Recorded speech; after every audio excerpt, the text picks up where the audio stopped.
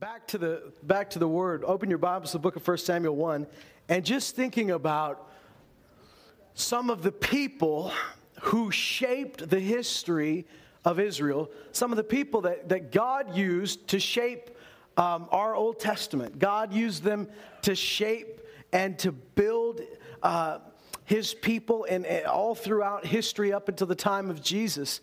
There are some names that stand out, and there are some situations that stand out. And let's just talk about a few of them. I want you to think of men like Isaac. Isaac was the first.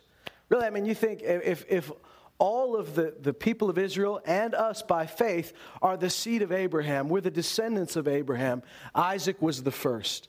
We know that there was Ishmael before Isaac, but the Bible tells us that Isaac was the son of promise, and through Isaac, all the nations of the earth would be blessed. Then you got men like Joseph, that God used to save his people. When there was a great famine, God used Joseph and elevated him to one of the top positions in Egypt, one of the greatest empires of the time, to save and provide for his people. Then you got men like Samson. Samson, who God raised up at a critical time when the Philistines were oppressing the Israelites, and God raised up this man Samson to be his champion, to fight and to defend the people of Israel and to cause the oppressors trouble. Men like Samuel, who God used Samuel not just to be a prophet, but to be the kingmaker, to be the man who would anoint David, to be the man who would set Israel on the path for decades. Not only would he bring righteousness back to the priesthood, but he brought righteousness back to the nation. John the Baptist, Jesus said, there was no greater prophet born of a woman than John the Baptist. Everybody on that side of the cross, John was the greatest. What all these guys have in common? All of these guys came from mothers who couldn't have kids. It's interesting how often God brought deliverance through somebody that everybody else had written off. How often God brought deliverance through somebody who wasn't able to have any descendants. Now, in our society, that's not a big deal, but in their society, it was. I shouldn't make it light. It's not a small deal in our society, but it was a huge deal to them. Your worth at that time as a woman often came from your offspring. It was a different culture. It was a different time. And so these women were not just disappointed that they didn't have kids. I mean, come on, this was a time where your family, your tribe, this was how you built your tribe. And you were worth so little if you couldn't have these children. And yet God seemed to have a special place in his heart for these women. Yes.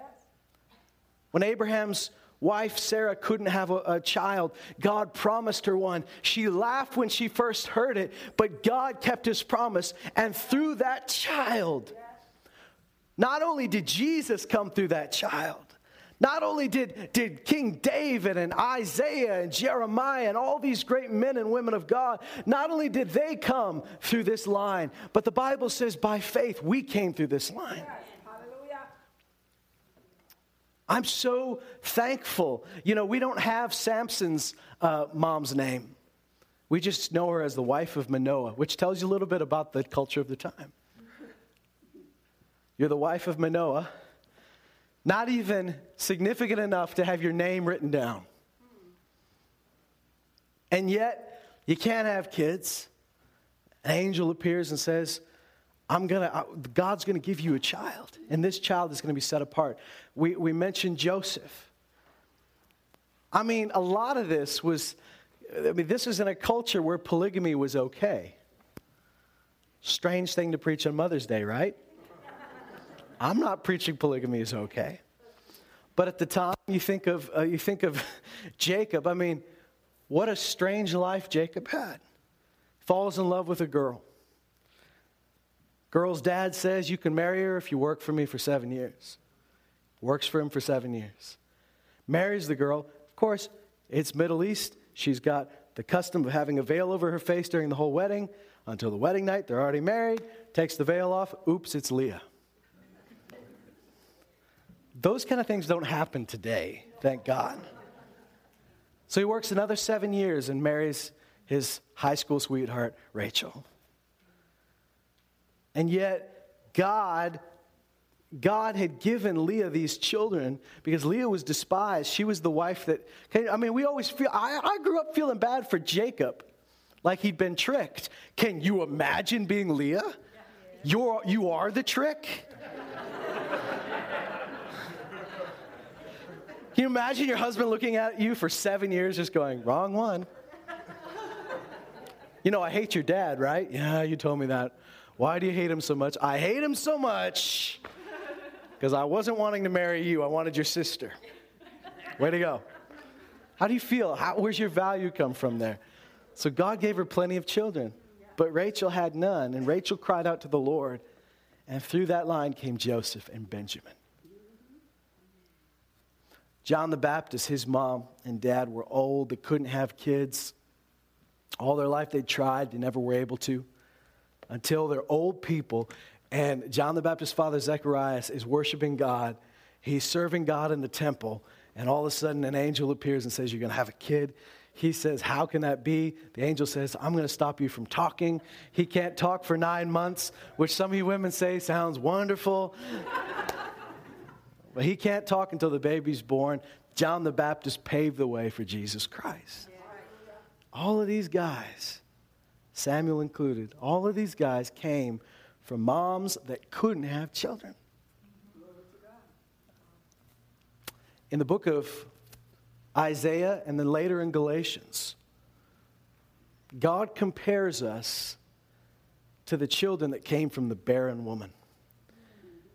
Us who are saved by faith, rather than just our lineage, but have believed by faith. He says the children of the barren woman will be far greater than the one who had kids before. And that God caused we're the kids of the woman who couldn't have kids. And he shows his glory, and he shows his mercy, and he shows his power.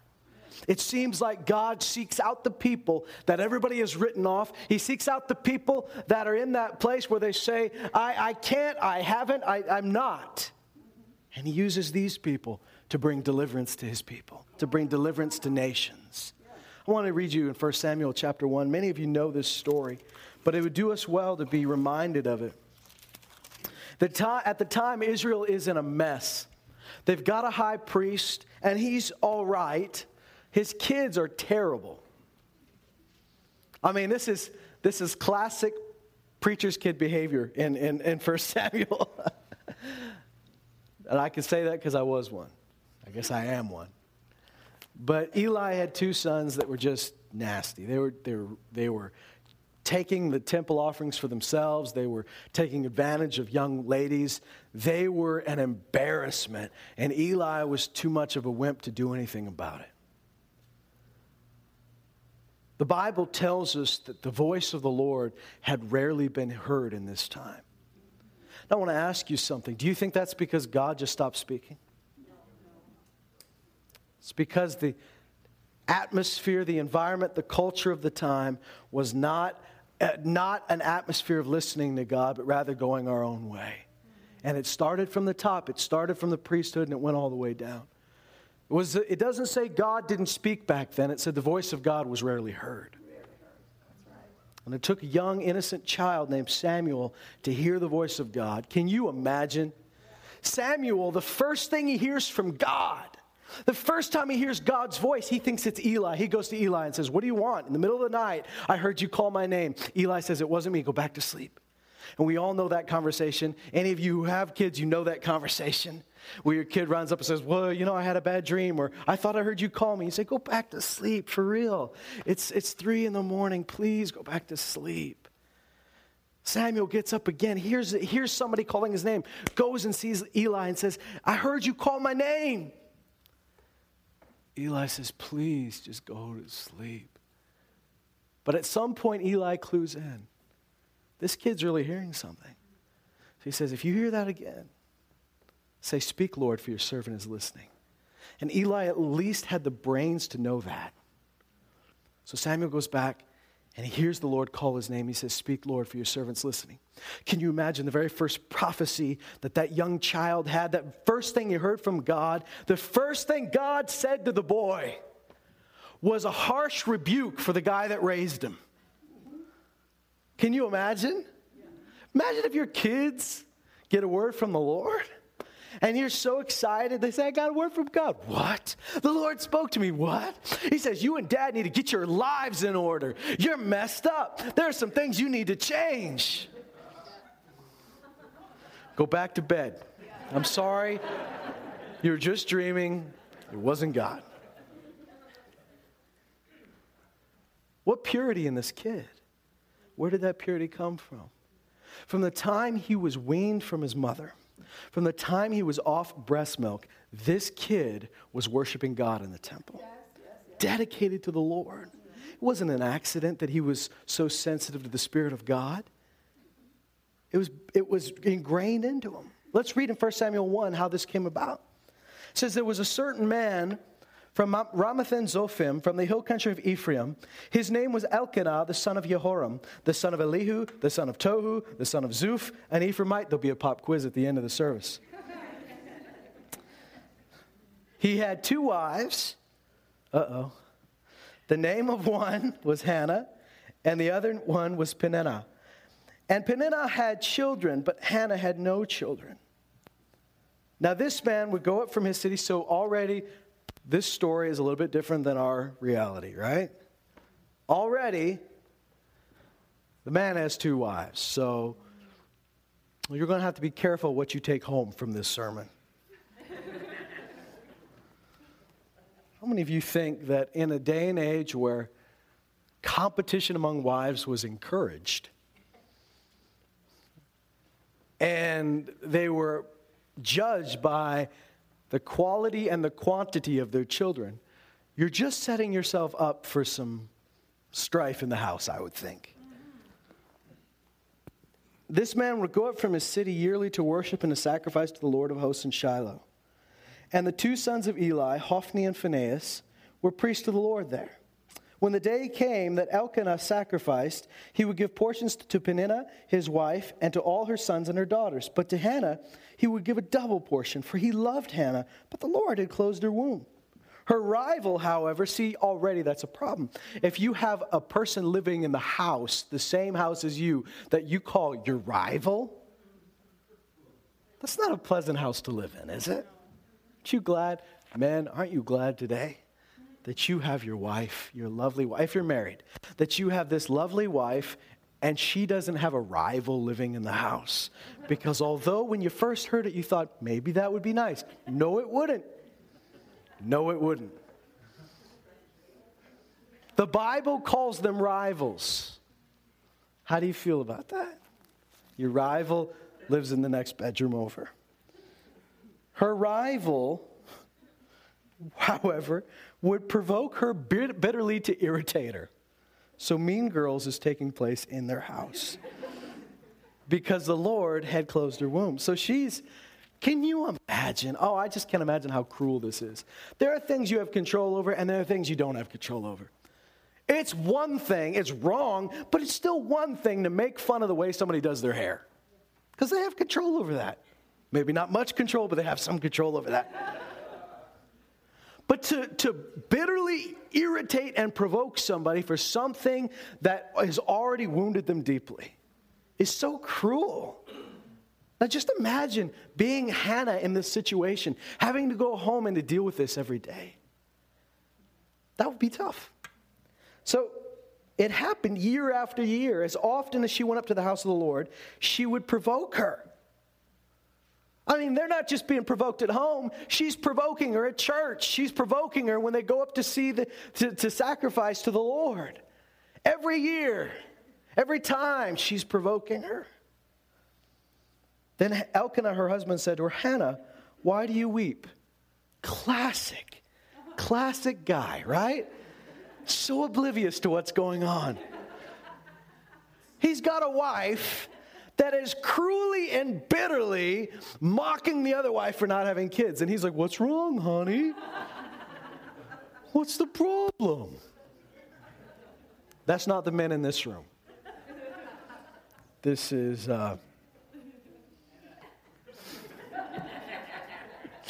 not you guys, all right? Hannah, why do you weep and why do you not eat and why is your heart sad? Am I not better to you than 10 sons? I can imagine myself saying that. Why are you so sad? Hey, look, you got me.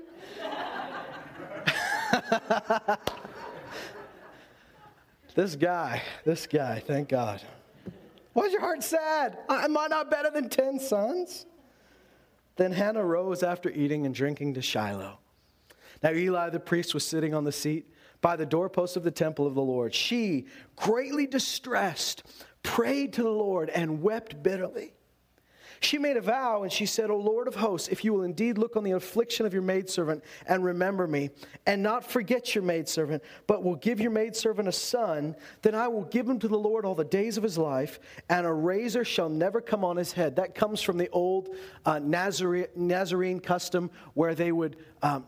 if they were dedicated to the Lord, one of the things they did to prove and to symbolize and show their dedication to God is they wouldn't cut their hair.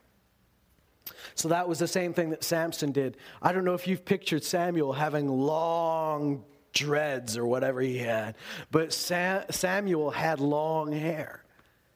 Said, we're not going to cut his hair.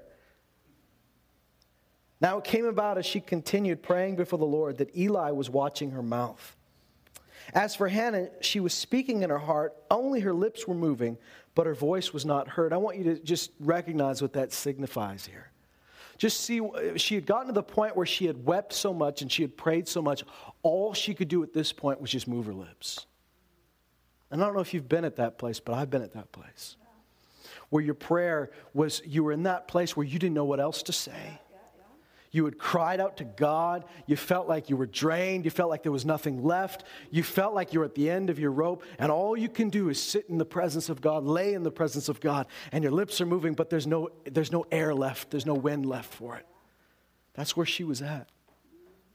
She's at the edge of all that she is. Eli thought she was drunk. Now, one more thing this lady needs is for the preacher to think she's drunk. He doesn't hear her voice. He just sees her lips moving. She thinks she's drunk. But you guys can identify with that. I don't know if you've ever seen somebody just pour their heart out, just weeping and just pouring themselves out. At a certain point, they don't look like themselves. Like something's off. He thinks she's drunk, and he says to her, how long will you make yourself drunk? Put away your wine from you. But Hannah replied, no, my Lord, I am a woman oppressed in spirit. I've drunk neither wine nor strong drink, but I have poured out my soul before the Lord. Do not consider your maidservant as a worthless woman, for I have spoken until now out of my great concern and provocation. Then Eli answered and said, go in peace, and may the God of Israel, the God of Jacob, the God of Israel grant your petition that you've asked of him. She said, let your maidservant find favor in your sight.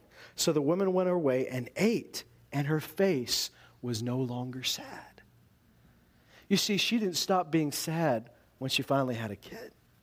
She stopped being sad when she was assured that her prayers were heard. She stopped being sad when she recognized that God heard my prayer. And we believe this is how Jesus taught us to pray. Jesus said, don't pray and then thank God. He said, believe you've received when you've prayed. That's the appropriate time. To believe that you've received something from God is when you pray. She's no longer sad. Then they arose early in the morning and worshiped before the Lord and returned again to their house in Ramah. And Elkanah had relations with Hannah his wife, and the Lord remembered her. And it came about in due time, after Hannah had conceived, that she gave birth to a son. And she named him Samuel, saying, because I've asked him of the Lord. Then the man Elkanah went with all his household to offer up to the Lord the yearly sacrifice and pay his vow. But Hannah did not go up, for she said to her husband, I will not go up until the child is weaned, then I will bring him, that he may appear before the Lord and stay there forever. Elkanah, her husband, said to her, do what seems best to you. Remain until you've weaned him. Only may the Lord confirm his word. So the woman remained, and she nursed her son until she weaned him.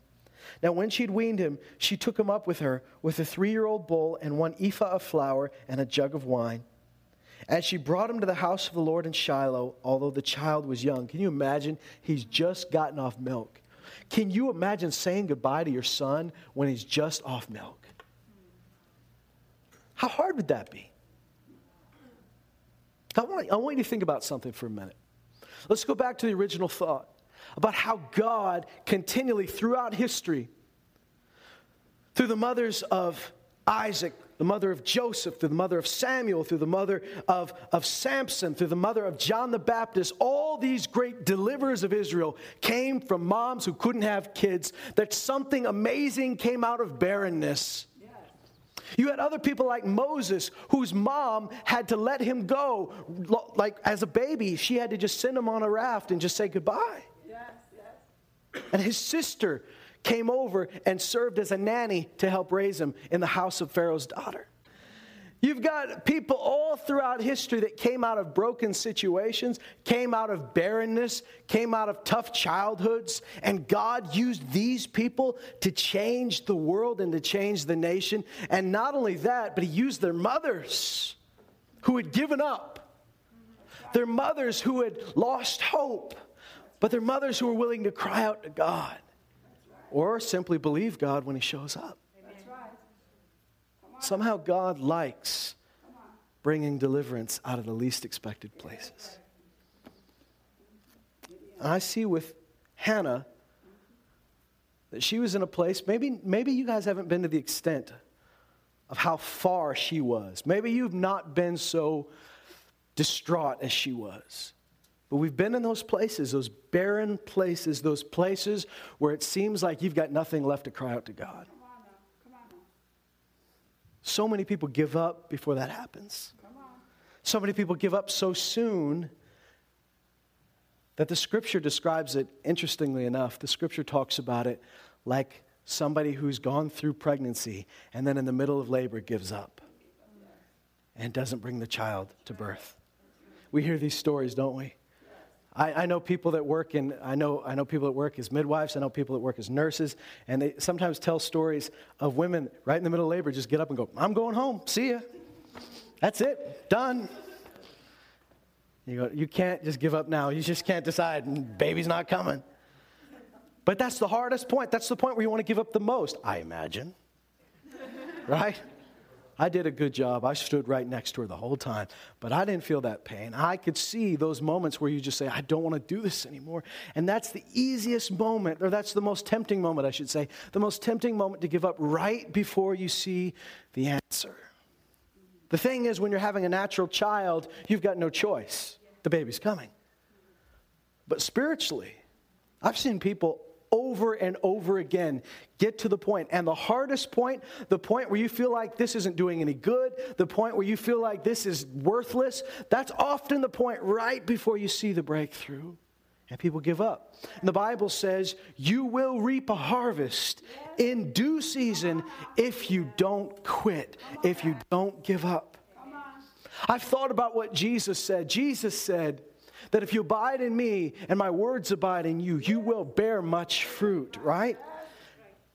But he talks about these branches that don't bear fruit, and he says, my Father's the vine dresser. If a branch isn't bearing fruit, he cuts it off, he throws it in the fire.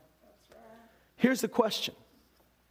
In your own life, there have been times of barrenness, there have been times of fruitlessness in certain areas. And sometimes we think we're obeying Jesus by cutting those things off and saying it's not bearing fruit. And there is a time to recognize when something's not bearing fruit. But you got to know the difference between something not bearing fruit, being fruitless, and something not bearing fruit yet. Do you know what I'm saying? There's a difference between something being a waste and something that's going to take longer than everything else. Come on now, come on. Do you notice that Jesus doesn't tell the tree or the branch, he doesn't tell it to cut off the branch. It says the Father's the vine dresser. He cuts off what's not bearing fruit. Right. Our responsibility is to believe God that when he has said, do this, say this, stick with this, that until we hear him say otherwise, we stick to it, even when it seems like it's not bearing fruit. Because some of the best things in life are the things you had to wait a little bit longer for, the things that required faith and patience. I'm not saying they're better because you had to wait. I'm saying you had to wait because they were big enough that there was either there was resistance against you to keep it from happening, or there was a temptation to quit, or it was just bigger than anything else. And I got to tell you, so many people give up right in the middle of labor. Right in the middle, and they say it's fruitless, it's no point. But maybe what's happening is not a period of fruitlessness. Maybe it's a time where you have to wait for your due season.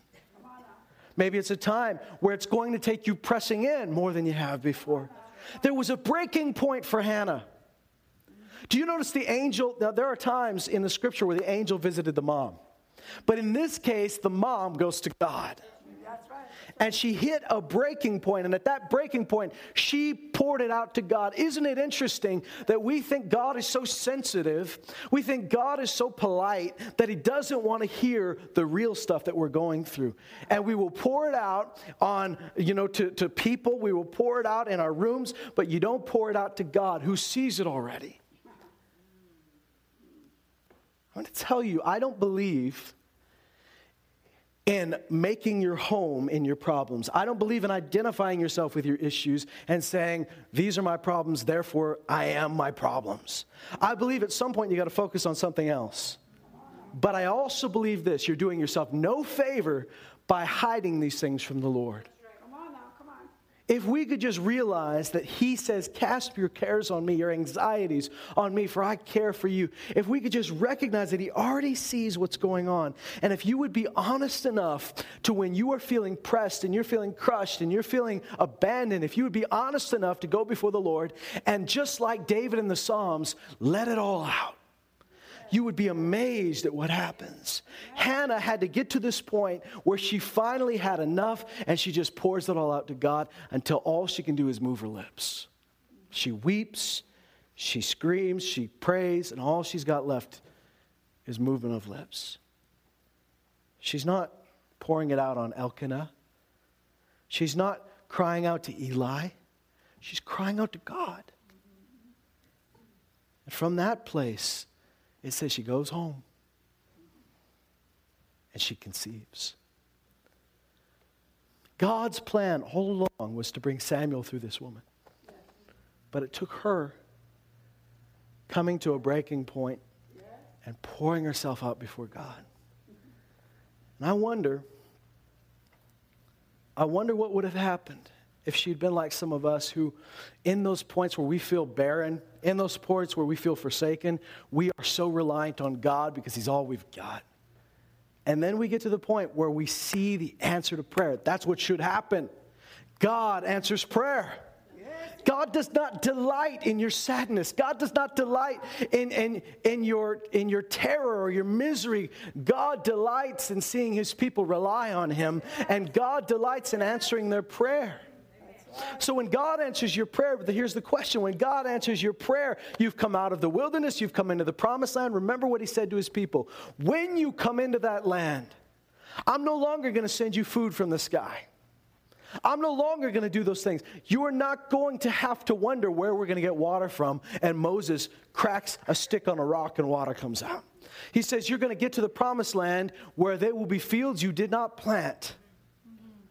There'll be animals you did not raise. And you're going to enjoy my provision in this place. But when you do, don't forget the Lord your God who brought you out of Egypt and brought you through the wilderness. See, there is danger on both sides. In the times where we are having to be stretched, in the times where we're having to stand in faith and things seem difficult and things seem tough, then you know you got to rely on God. The temptation is to quit. That's the temptation you've got to resist. When you come into that place of abundance where your prayers are answered, then the temptation is to begin to rely on you and say, look what I've done. And it all falls apart and you start the cycle again. I want you to notice what Hannah did. She could have easily had Samuel and then said, I was in a weird place. I made some promises. Eli thought I was drunk. Maybe I was. I made some promises that were pretty harsh God, you understand, I only have one kid. But she kept her promise. I think sometimes that's a difficult thing. Because there's this honesty, there's this sincerity that comes out of a place where you realize there's nothing more you can do. It's God that's got to come through here. And when he does come through, it's interesting the attacks on your mind to do something else. I've known guys that were on the edge of bankruptcy. Guys that had next to nothing, and they say, "God, help me." And Lord, here's what I mean. Lord, I'm gonna stand. I ask Lord that you provide for my needs, so I can provide for the needs of others. Then they get their provision, and when they get it, they say, "Well, maybe next month things will settle down, or maybe this when I get this bonus or they get this raise." They're no longer relying on God, so the promises kind of go out the window. But Hannah didn't do that. She dedicated this child to the Lord. I want you to imagine. She'd gone all these years without a child. She has Samuel. She loves Samuel. She raises him. She feeds him. When he's done nursing, she has to give him away. Not because God said, but because she said. She dedicated him to the Lord. She doesn't stop being his mom, but she didn't get to see him as often. And it says here, they brought the child to Shiloh, even though the child was young. Verse 25, they slaughtered the bull, and they brought the boy to Eli. And she said, "Oh, my Lord, as your soul lives, my Lord, I'm the woman who stood here beside you, praying to the Lord. For this boy I prayed, and the Lord has given me my petition, which I asked of him. So I have also dedicated him to the Lord. As long as he lives, he is dedicated to the Lord." And he worshiped the Lord there. Then Hannah prayed and said, "My heart exults in the Lord. My horn is exalted in the Lord. My mouth speaks boldly against my enemies because I rejoice in your salvation. There is no one holy like the Lord. Indeed, there is no one besides you. Nor is there any rock like our God. Boast no more so very proudly. Do not let arrogance come out of your mouth, for the Lord is a God of knowledge. With him actions are weighed. The bows of the mighty are shattered, but the feeble gird on strength. Those who were full hire themselves out for bread, but those who are hungry cease to hunger. Even the barren gives birth to 7. But she who has many children languishes. The Lord kills and makes alive. He brings to Sheol and he raises up. He brings low, he also exalts. He raises the poor from the dust. He lifts the needy from the ash heap to make them sit with nobles and inherit a seat of honor. For the pillars of the earth are the Lord's, and he sets the world on them. Do you see what she's saying? She's saying people that everybody else gave up on, God hasn't given up on. He is still a God of deliverance, and he raises the poor out of their poverty. He raises the needy. He raises the barren, and those that have gotten so stuck up because they think they did it on their own. She says they'll find their end. They'll be lowered. They'll be humbled.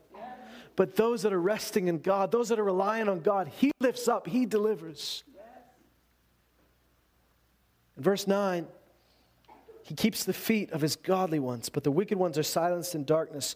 For not by might shall a man prevail. Not by might will a man prevail. The race doesn't go to the strong or the swift of foot. It's not going to go to the strongest in the crowd, the smartest in the crowd. It's going to go to the one that relies on God.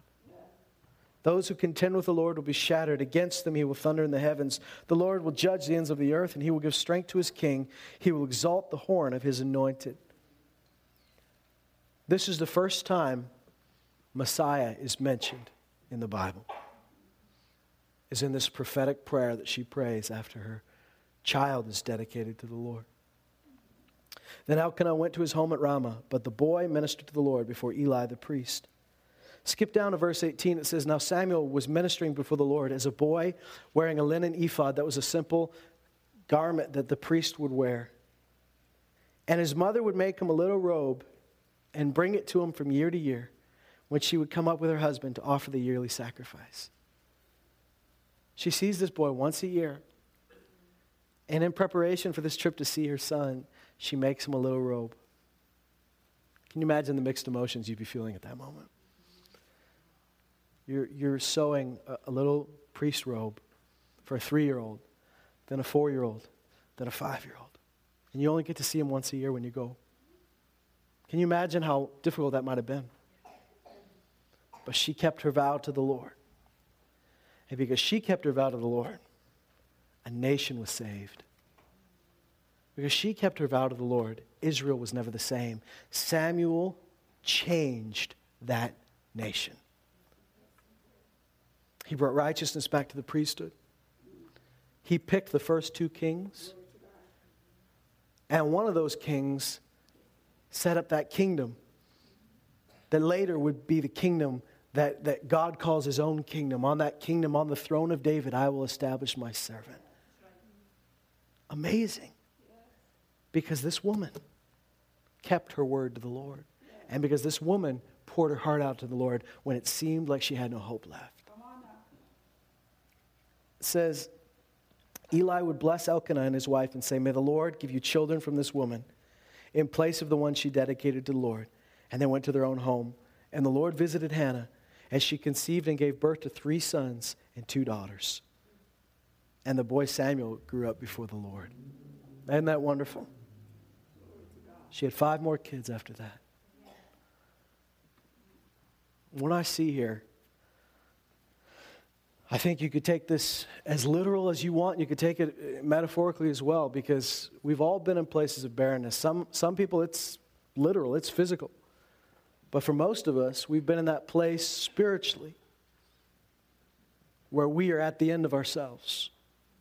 And I want to tell you, some of God's greatest deliverance came from a place of barrenness. Some of God's greatest deliverance came to that point where people looked around and said, I got nothing left. I need you. Now, I'm praying here. I'm telling you right now, you don't need God. You don't need somebody to take away your house. You don't need somebody to take away all your kids and your money for you to rely on God. I'm telling you right now, no matter what your circumstances, if things are good, if they're tough, if they're good, if they're great, if they couldn't be better, rely on the Lord, because there's always something deeper. There's always something bigger. Don't let your heart, as Hannah says, don't let your heart become arrogant and say, I have no need of him anymore. But if you're in a place right now where there are things that you've been standing for so long, don't cut the branch off because you think it's done. The Father will prune the branches. I want you to consider, did the Lord place this in my heart? You see, Hannah was relying on something that went beyond her, because God had said to her ancestors, there will be no barren among you. And she's looking at the reality, and the reality doesn't match the word of God. God said to the people of Israel, when I bring you into the land which I've promised you, there will be no barren. And yet she's saying, but I am. So at that point, you either have to believe that God is wrong, or you did something wrong. Or you believe the third option, which is, I'm just believing that God isn't finished with me yet. And though I think and I've seen and everybody around me says there's no chance and there's no hope, I'm going to pour myself out before him and say, Lord, hear my cry, hear my prayer. And she didn't give up when it got hard. In fact, when it got more difficult, she ran to God. I believe that there's going to be times, the Apostle Paul said, I've learned the secret of having little and having much. Some people know how to have little and they feel guilty when they have much. They haven't learned the secret of having much. Some people, when things are good, they're loving the Lord. But when the economy dips a little bit, they suddenly go, where's God? They haven't learned the secret of a time where you have to rely on God. The Apostle Paul says, here's my secret. I can do all things through Christ who strengthens me. You see, his secret was he found himself in Christ. And he says, through him, nothing's impossible. As it says in Hebrews, let your character be free from the love of money, for you know that God, he said, I will never leave you or forsake you. Do you see what he's saying? He's saying, you don't have to be desperately grabbing for stuff when you recognize that he said he'd never leave you or forsake you. You know who has to desperately grab? Those orphans who've got nobody looking out for them. They've got to desperately grab. They got to be looking. But he says, when you say Jesus, when he will never leave me or forsake me, the Lord is my helper, what can man do to me? Then it doesn't matter. You know he's got me and I've got him, and he will provide for my every need, and his word will be fulfilled in my life. His word will be confirmed. If it doesn't look like it, I will keep pressing. I'm going to rid myself of my own ideas of how he's going to do it. That's right. See, isn't that the snare for many of us? The snare is not whether God will do it or not. The snare is that we've decided how he's going to do it.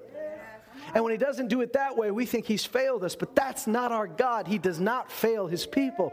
He is a God of deliverance. He is a God of provision. He's a God of healing. He's a God of life. He's a God of rescue and salvation. And if we will call on the name of the Lord and trust, and know this, guys, don't fear those seasons where you're being stretched. Don't fear the seasons where you're being pressed. Run to him. Some of the greatest deliverance comes out of barrenness. And there'll be things that you pick up in that season of barrenness that you're going to need in the season of abundance. You don't need to forget that.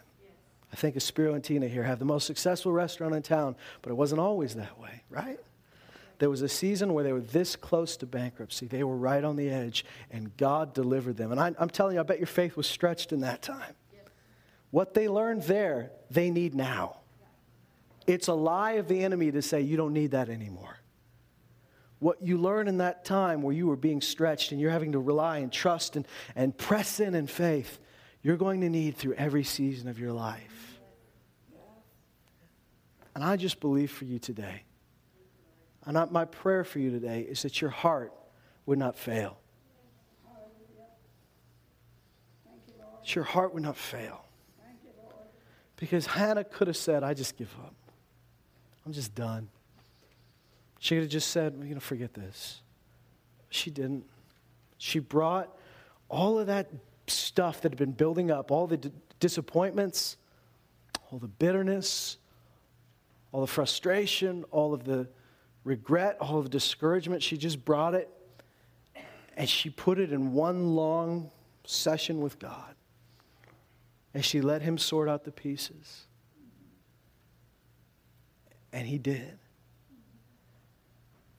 My prayer is that you don't lose heart in those times, but then also when that child comes, when that promise comes, when the answer comes, that you don't forget the things you said in that time of barrenness. You don't forget the prayers you prayed. You don't forget what God said to you in those times, because what God said to you back then is exactly what you're going to need right now. And that we don't get to this place where things are great and we say, now I got it covered.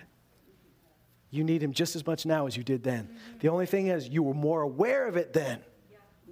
But you need him just as much. Cursed is the man who puts his trust in the flesh, who puts his trust in mankind. But how blessed is the man who trusts in the Lord. How blessed is the woman who trusts in the Lord.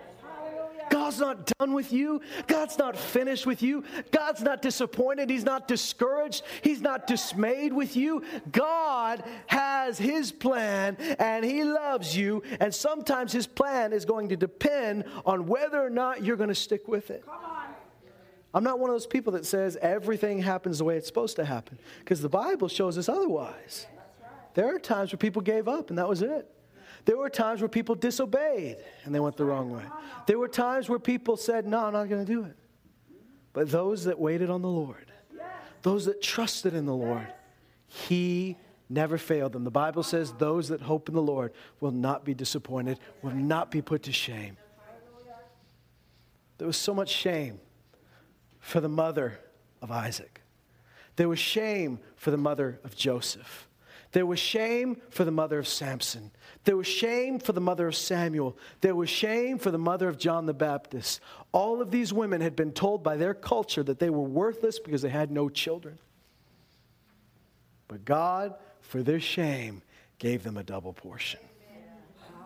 He, for their reproach, gave them a garment of praise. And he brought deliverance to his nation through those great men. Those great women. stood and believed when everybody else gave up. And I believe for the same thing for you today. Whether you're a mom, a dad, a kid, whatever you are. Apparently there's single adults, right? Yeah, that's a category too. Whoever you are. Don't despise the day of small beginnings. Because despising the day of small beginnings, as Brother Tracy said one time when he was preaching here, to despise the small beginnings is to despise the seed that God has planted, which will grow into something bigger. Don't despise the small beginnings, and don't be discouraged in the times of barrenness. Because a time of barrenness is not a time where God's abandoned you. It's a time where you're going to have to trust more than anything. And I want you to know this is one of the great things about the body of Christ, is that you can run to God and be real and be honest. And thank God we should be able to hold one another up in these times. Hannah didn't have that. The best Hannah had was a husband who just thought, you should be happy, I'm here. You shouldn't be sad, look at me. But you've got brothers and sisters. You know, it's not a coincidence that the scripture says, weep with those who weep and rejoice with those who rejoice. There's a time where we stand together and say, I, because you're feeling this, because you're going through this, I am too. And I will sit here and I will pray with you. I will sit here and we will cry out to God together. I will sit here and I will encourage you. I will sit here and I will sing to you. Whatever you need, I'm here. But ultimately, it's our God who comes through. It's our God who delivers. It's our God who saves.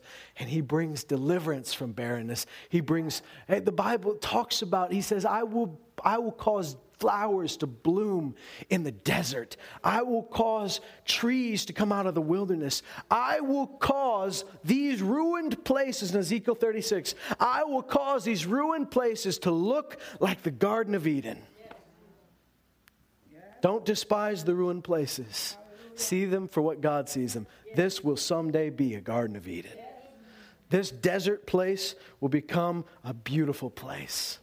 If I hope in the Lord, if I trust in the Lord, as David said, I would have fainted, I would have given up, I would have quit a long time ago, unless I had believed to see the goodness of the Lord in the land of the living. And because I believe that, I'm not going to quit. Because I believe that, I'm not going to give up. Because I believe that, I'm going to keep walking forward. Amen. Stand up with me this morning. Thank God for your word. Thank God for your faithfulness. Thank God for your covenant. You have not failed your people. You've not failed your people. You've not failed your sons and your daughters.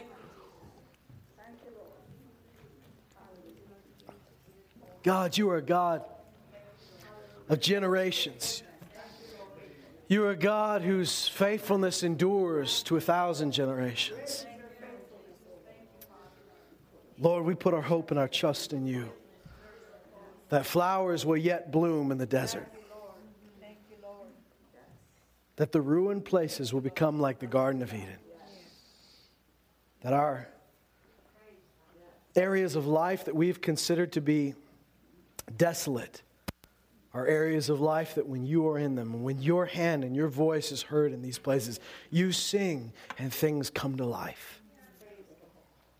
Let your song fill these worn out places. Let your song fill the desert places and cause life to come again.